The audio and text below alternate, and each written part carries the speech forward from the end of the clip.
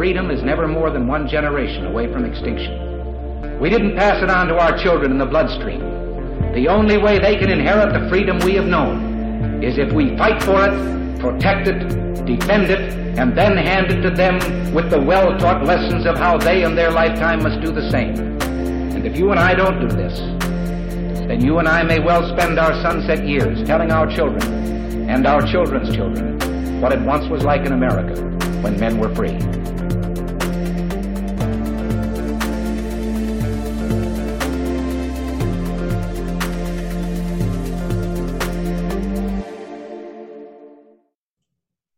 Hey everybody, welcome to another episode of Gun Freedom Radio, where we engage, we educate, and we inform.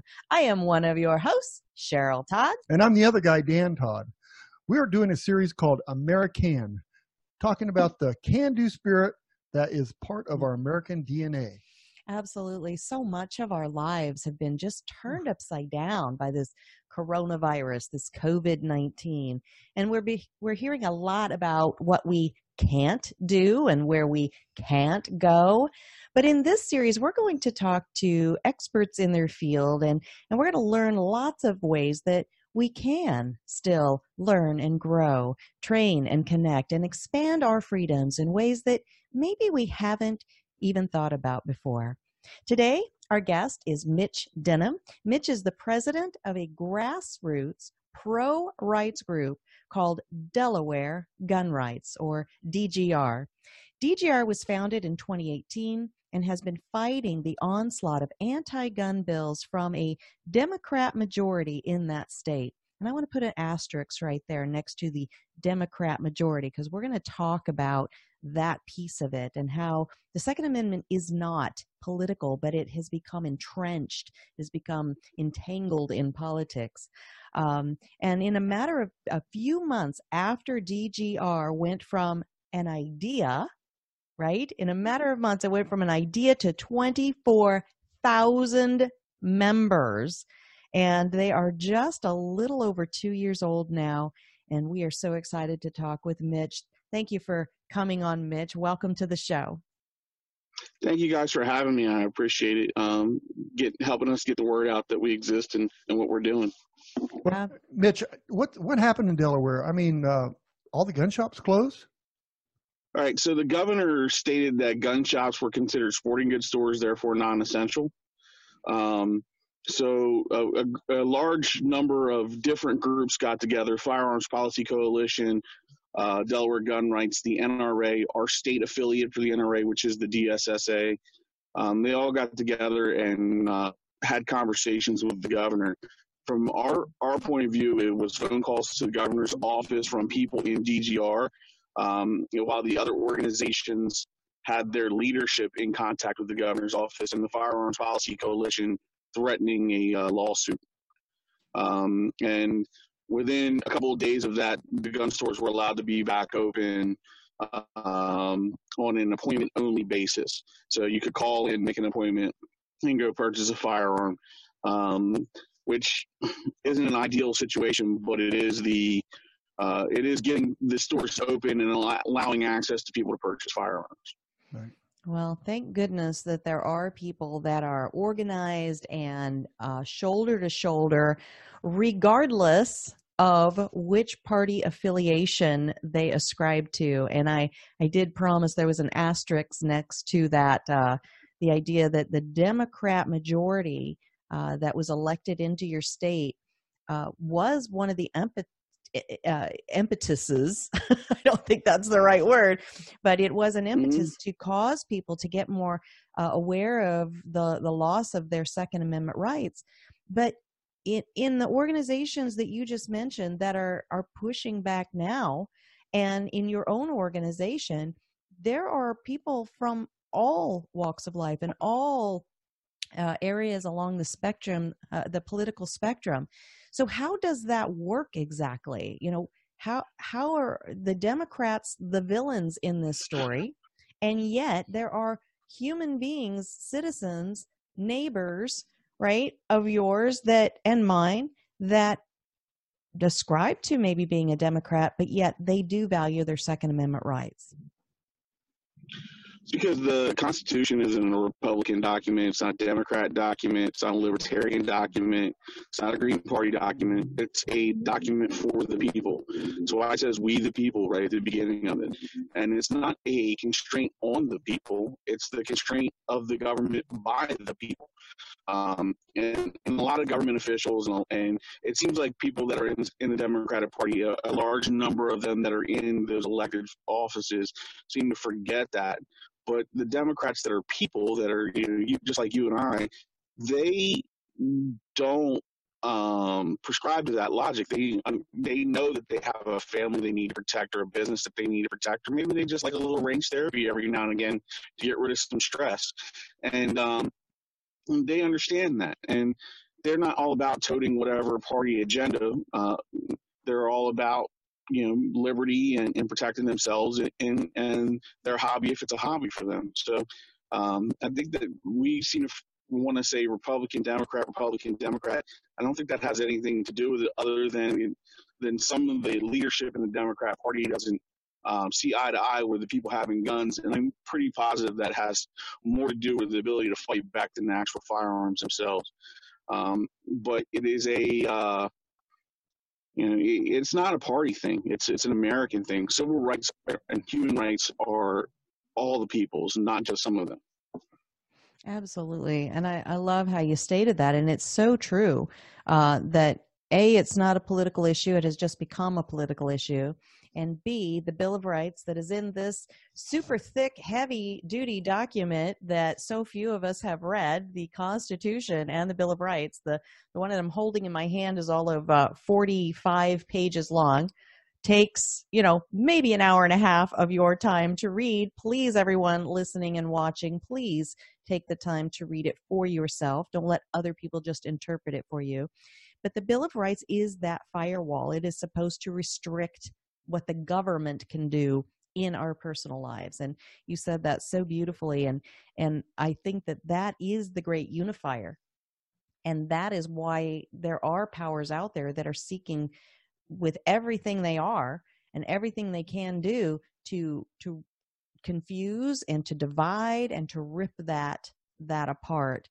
But then there's organizations like DGR that you've put together, and you have a level of participation that I think is enviable. There are a lot of states across the nation that are facing the same difficulties that you're facing, and they don't have the level of participation and attention and focus that you guys have. And how important would you say people getting involved and participating is?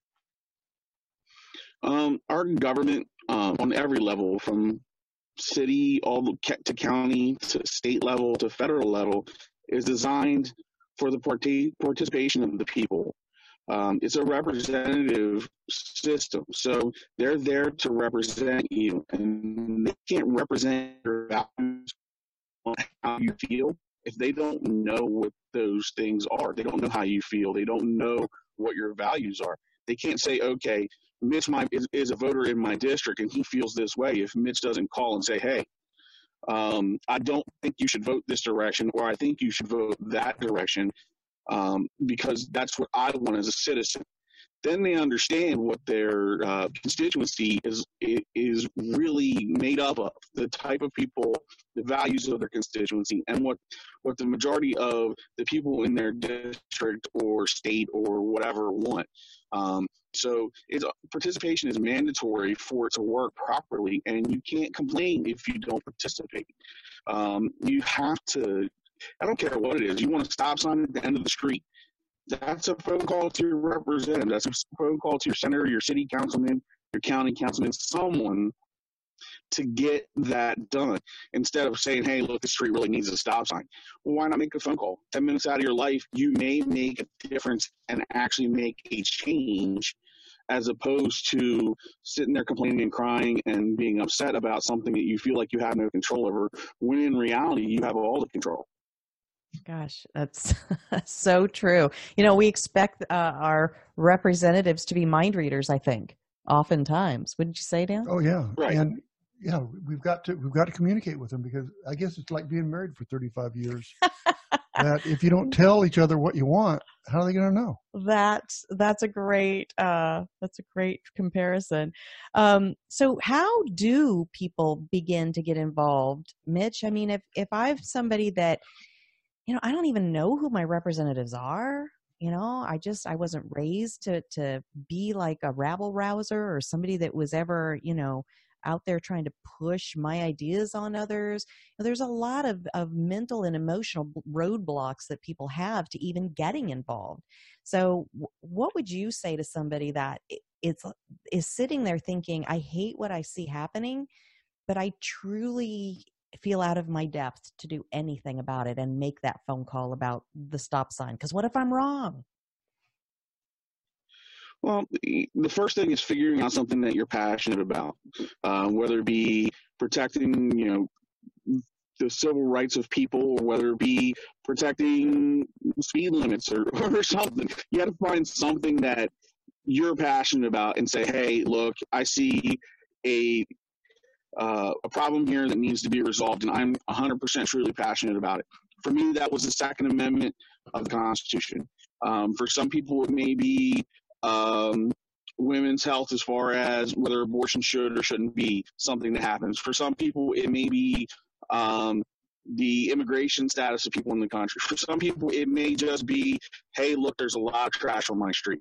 So if you find something that you're passionate about, get educated, read about it, understand it, and look at it and find out where the root causes are, what the problems are, how do you resolve those problems. Then you can go to your state's legislative website or your city's website or your county's website and look up who your representation is based on your address. Almost all of them have the ability to put your address in, and they'll tell you who all your elected officials are that represent you. There'll be phone numbers and emails listed. Okay. Email is probably the least intimidating way to get started, because you don't have to look someone in the face and you don't have to worry about their response while you're saying it. So you can say, hey, I feel this way about this. This is where my facts come from. This is why I think you should do what you need to do to move this in this direction. Then once you get comfortable with that and a discourse happens, usually they'll have a staff member reach back out to you, or they may reach out to you personally. Once you have that discourse happen, you can then feel comfortable in a phone call. Then you can call their office, have a couple changes as far as phone calls go. Hey, look, I feel this way, and they'll let you know why or why they don't feel that way also. And then after you're comfortable doing that, it's really easy to show up, because now you have a comfort level. So you call your senator, your representative, your county councilman, your city councilman, and say, hey, I'd really like to set up an appointment time to come talk to you and sit down with you and see what we can do to resolve my issue. They will make that time. They kind of have to, because in November that is when they get their report card. Okay, so they're scared they're going to lose your vote. All politicians, all fear a vote. That's what they do, and they're always looking for how can they get more. So that's their currency, is the voting. Some people operate in cash, and some people operate in gold, and they operate in votes, right? So that's what their currency is. So they'll sit down with you and talk to you about whatever your position is, how you feel about things, what you're trying to do, and then they'll explain to you their position. You might change their mind, they might change your mind, no minds might be changed at all, but at least you participated in the process, and they know that they can count on you for a vote on election day if they solve your problem. They also know that they can count on the vote for somebody else if they don't. Right. And that's what's really important is you got to put that fear that they'll lose a vote if they don't do what they're supposed to do. Otherwise, they're just going to continue to do whatever the party tells them to do in both directions, Republican and Democrat. Right. That's very interesting what you said about voting, that it's kind of a currency for them. It's a commodity. So the unfortunate thing is there's so many people in the gun side that have right people that don't vote. Yeah, it's a shame. You stand up for something by owning a firearm, which is protection of yourself or the country or whatever. and then you don't participate on the most important part, which is the elected officials that govern things that are supposed to listen to you. You know, you can't stay the government and feedback the tree of liberty when it's time to do that if you didn't participate in the rest of the process. It's just not the right way to do it. So I think the biggest fear for most people is that they're going to have jury duty if they register to vote. When in reality, it's not taken from the registration thing. It's actually taken from your driver's license. When you have a driver's license, you're automatically registered for jury duty, at least in the state of Delaware. And they feel like, oh, if I register to vote, I may get called for jury duty. Well, you know, that's kind of part of participating in the whole process too. You know, you can't just participate in one part and not the other. So I think that people need to understand that registering to vote is important. They need to vote in every election that they can vote in. Doesn't matter what it is. Everything from school board elections all the way up to who the president is. And we all seem to forget that the most important elections are the local ones. The federal government doesn't really have that much control over your life because of states' rights. So your local people are the ones that you really need to be involved in. The city councils, the county councils, and the statewide elections and stuff like that. That is the important stuff because they get to dictate your daily, day-to-day life. The federal government gets to give them guidelines to operate inside of. So it's kind of one of those things where we focus on who's the president, Donald Trump or Barack Obama or George Bush, but who's your city councilman? Mm-hmm. Absolutely. Most people don't know. You know, who's your county councilman? And that is where a lot of these politicians, and I make that distinction, politician versus public servant, that is where they get their foothold. They start in at a very low level election that people don't care. They're not paying attention. And then 3 or 4 offices later, suddenly the masks start slipping a little bit. And we start seeing, oh, wait a minute. This person isn't representing their oath that they took to uphold our Constitution and our Bill of Rights.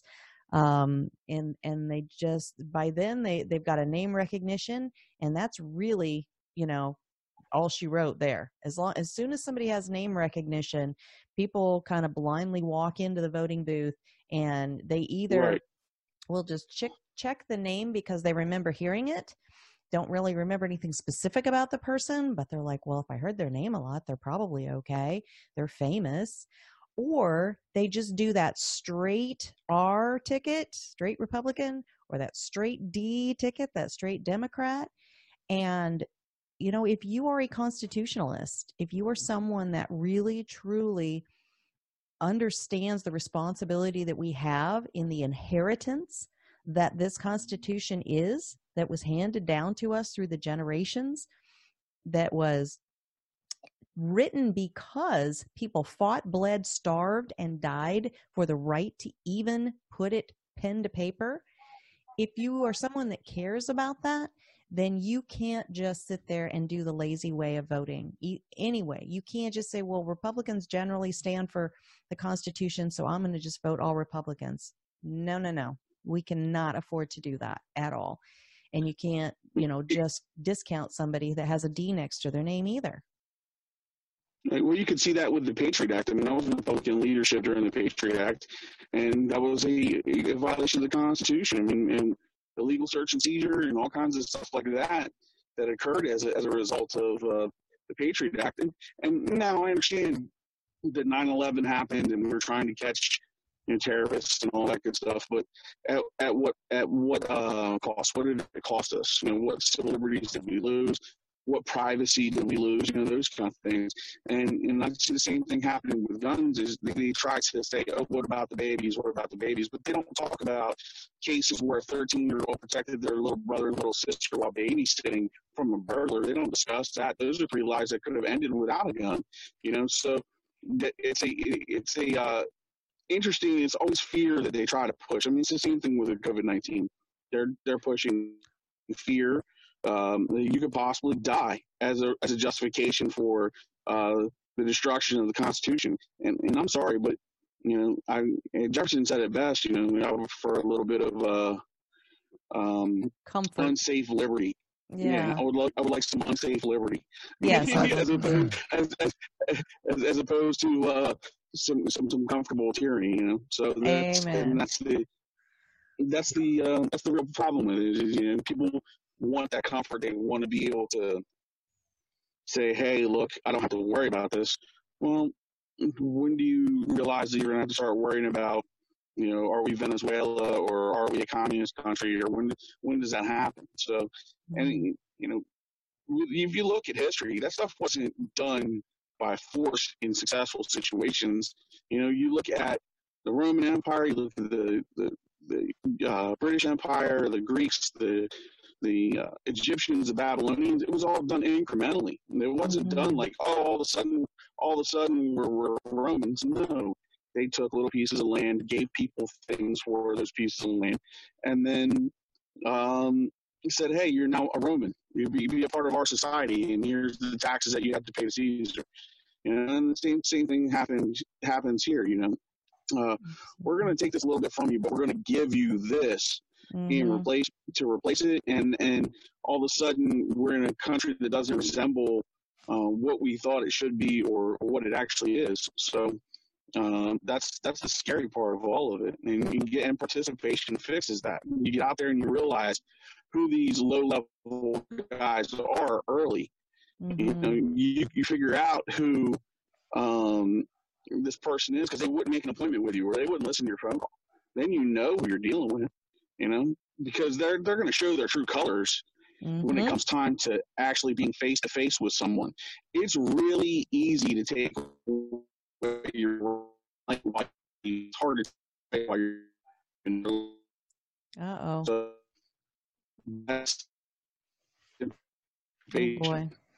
Yeah, we've lost. Yeah, we've pretty much lost you, Mitch. I'm so sorry. The sound was a little sketchy even as we were going, but we're going to have you back on when we can get a better connection. Absolutely. And I just need everybody to know that whether you're in Delaware and you can, actively participate in the Delaware Gun Rights Organization, or whether you are in some other state, I would imagine, just like here in Arizona, we have the Arizona Citizens Defense League. You can be a member and help support the work that the Arizona Citizens Defense League does, and not be in the state of Arizona, because what happens in one state will happen in others. Yes. And so I was going to ask Mitch that, and we lost him, unfortunately. But I would imagine that you absolutely can join and help financially support gun rights, Delaware Gun Rights, DGR, from any state. And if you are in Delaware, then absolutely get involved in this group, because we'll have a link on our page, won't we? Absolutely, yes. So that if you'd like to join and help them, I mean, it's just a few bucks here, a few bucks there, but it really will help. It sure will. Wherever you are across the country, I would encourage you to look up the website for Delaware Gun Rights. It's mydgor.com, mydgr.com. I think I said that right, did I? If I didn't trip on my tongue there. And see what you can do to help out, whether you're in Delaware or whether you are somewhere else across the nation.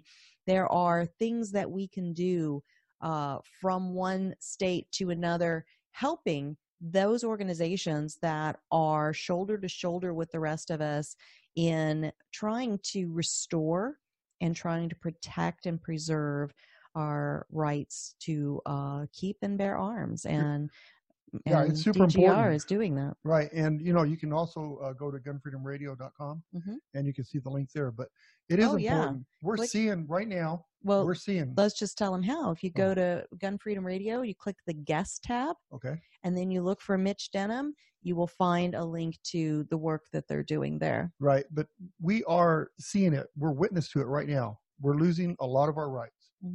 And the governors are doing it state by state. Terrible. And, they'll do something and we have to fight to get it back. And a lot of them are giving up and restoring our rights, but some aren't. And you get states like California, Washington, New Jersey, they're fighting hard to take our rights away from us. So They are. And they meaning the people that really want to infringe our rights, they never take a nap. Never. no. Never put their feet up, never sit on their laurels. And we have to have that same dedication. And remember that they are not just the Democrats, No. because there are some Democrats out there that believe in our rights. Mhm. So you have to study, you have to listen, and you have to learn, and then go after the people that are trying to take your rights away. Absolutely. And I had to giggle a little bit when Mitch was talking about that people are afraid to register to vote because they think they're going to get called to jury duty. Oh my gosh. If that's your level of commitment, I mean, come on, people. Really. I mean, seriously, you're going to make me use my mom voice right now, because my mind goes back to the men and women who put everything on the line to push back a tyrannical government. And you're afraid that you're going to get jury duty. Yes. Like, That's silly. suppose that General George Washington said, well, I really do want to fight for freedom, but I might have to sleep in a tent or something. Yeah. So That's the poor eh, excuse. yeah. Let's not do that. Let's really understand and appreciate and honor our legacy of freedoms and liberties and the inheritance that has been just gifted to us by the fact that we were blessed to be born in this imperfect nation. It's imperfect, right? Everything's imperfect because we're human. The document has some imperfections, but it was written by humans. And so it's up to us to do the best we can to support the really good work that was put in. So why aren't they registering? Why do they want to register to vote? So they don't go to jury duty? You said duty. I said, well, there's your bad dad joke. Check that off the list. Okay. All right. Well, we have to get out of here because this is actually being recorded. You brought up being married 35 years. 35 years. Our anniversary is actually today. Today, the day that we're in the studio recording this. And holy cow, happy anniversary, Mr. Happy Todd. anniversary to you too. What happened 35 years ago? What was the world like 35 years ago? That was a long time ago. It was Who was our president then? 1985, and it was just I mean, the generation that we raised, that's where the millennials came from. Oh no. And so, when we want to, kind of turn a John Desai and snark at the millennials, it's like, We did it. we got to hold that mirror up and go, oh, that was us that raised that generation. And we weren't teaching them about our Constitution for whatever reason. But a lot of us are It's not too late grandparents now, right? Pardon me. And so, we're doing what we can. We mostly did what we could with our daughter. And, we weren't as tapped in as we are now to understanding our constitutional rights and how politics work and that sort of thing. And so now that we are held to that responsibility to do that with our grandchildren as much as we possibly can. So, yeah, when the grandbaby says, "I want a cookie," and you say no, and they say, "No, I have a right to have a cookie," that shows you that we're doing something, right? Well, and that is that's a infringing. conversation opener right there. You're infringing on my rights if I can't have a cookie. Yeah, right. All right. Well, we've got to get out of here, but I just do want to thank our awesome listeners. You could be doing anything. I want to say you could be anywhere, but right now you're probably under #quarantine life like the rest of us.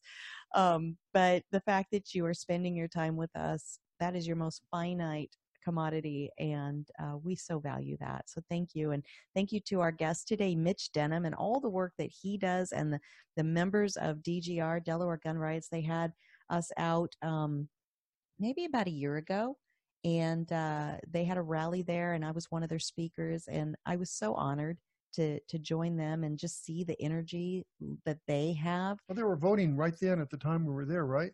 It was really interesting because people from the legislature, I guess you would call it, they came out and listened. They did. And it was very interesting. We had both sides on there, and they had some really tough bills that they were trying to push through. And from what I understand, there was 3 of them that didn't get pushed through at that time. Yeah, well, we were very, Yeah. we meaning the people that showed up there, not just, the speakers, were very effective at showing our presence and having our voices heard Right. by that legislature at the moment they were walking in to vote. And it did make a difference. Your vote makes a difference. Your voice makes a difference. Please get educated, get involved. And when one of those legislators comes up and says, "Where are you from?" and you say Arizona, and this is in Delaware, they look at you like, "What are you doing here?" Mm-hmm. And that's a message we sent them that, this is important wherever we are. Yeah, it's important enough to fly all the way across the country, Right. and maybe risk getting called to jury duty.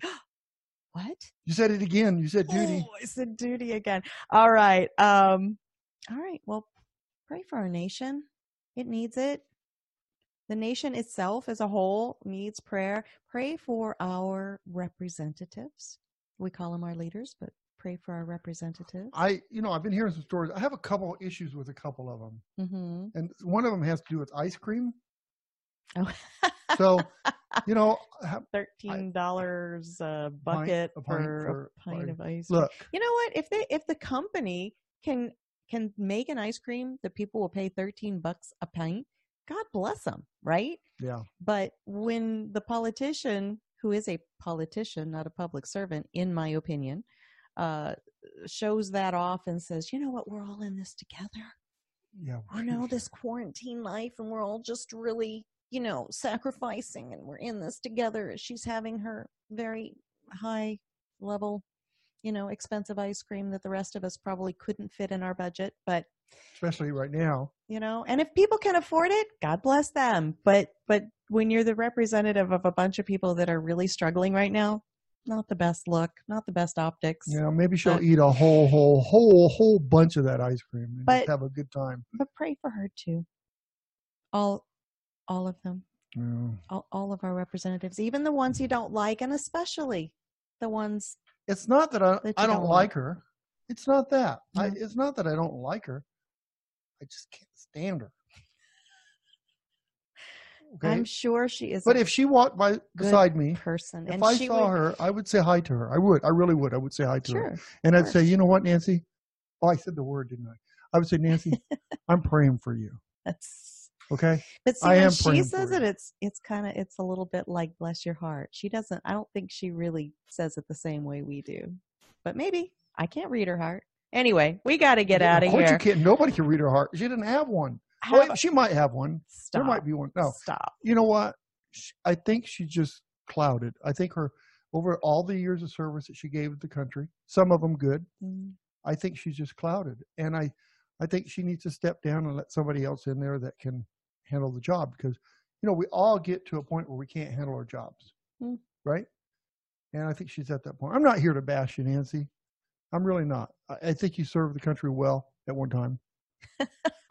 But, all right. On that note, we are going to get out of here and go enjoy So did I say I was going to pray or not pray? I think you said you would. Okay. And I think you were sincere. Were you sincere? Oh, I'm totally sincere. Totally. No, I'm not sure. I am. All right. Have a great week. Be good to each other. God bless. We will see you on our next show. Let's go have some ice cream. Let's go have some ice cream. Happy anniversary.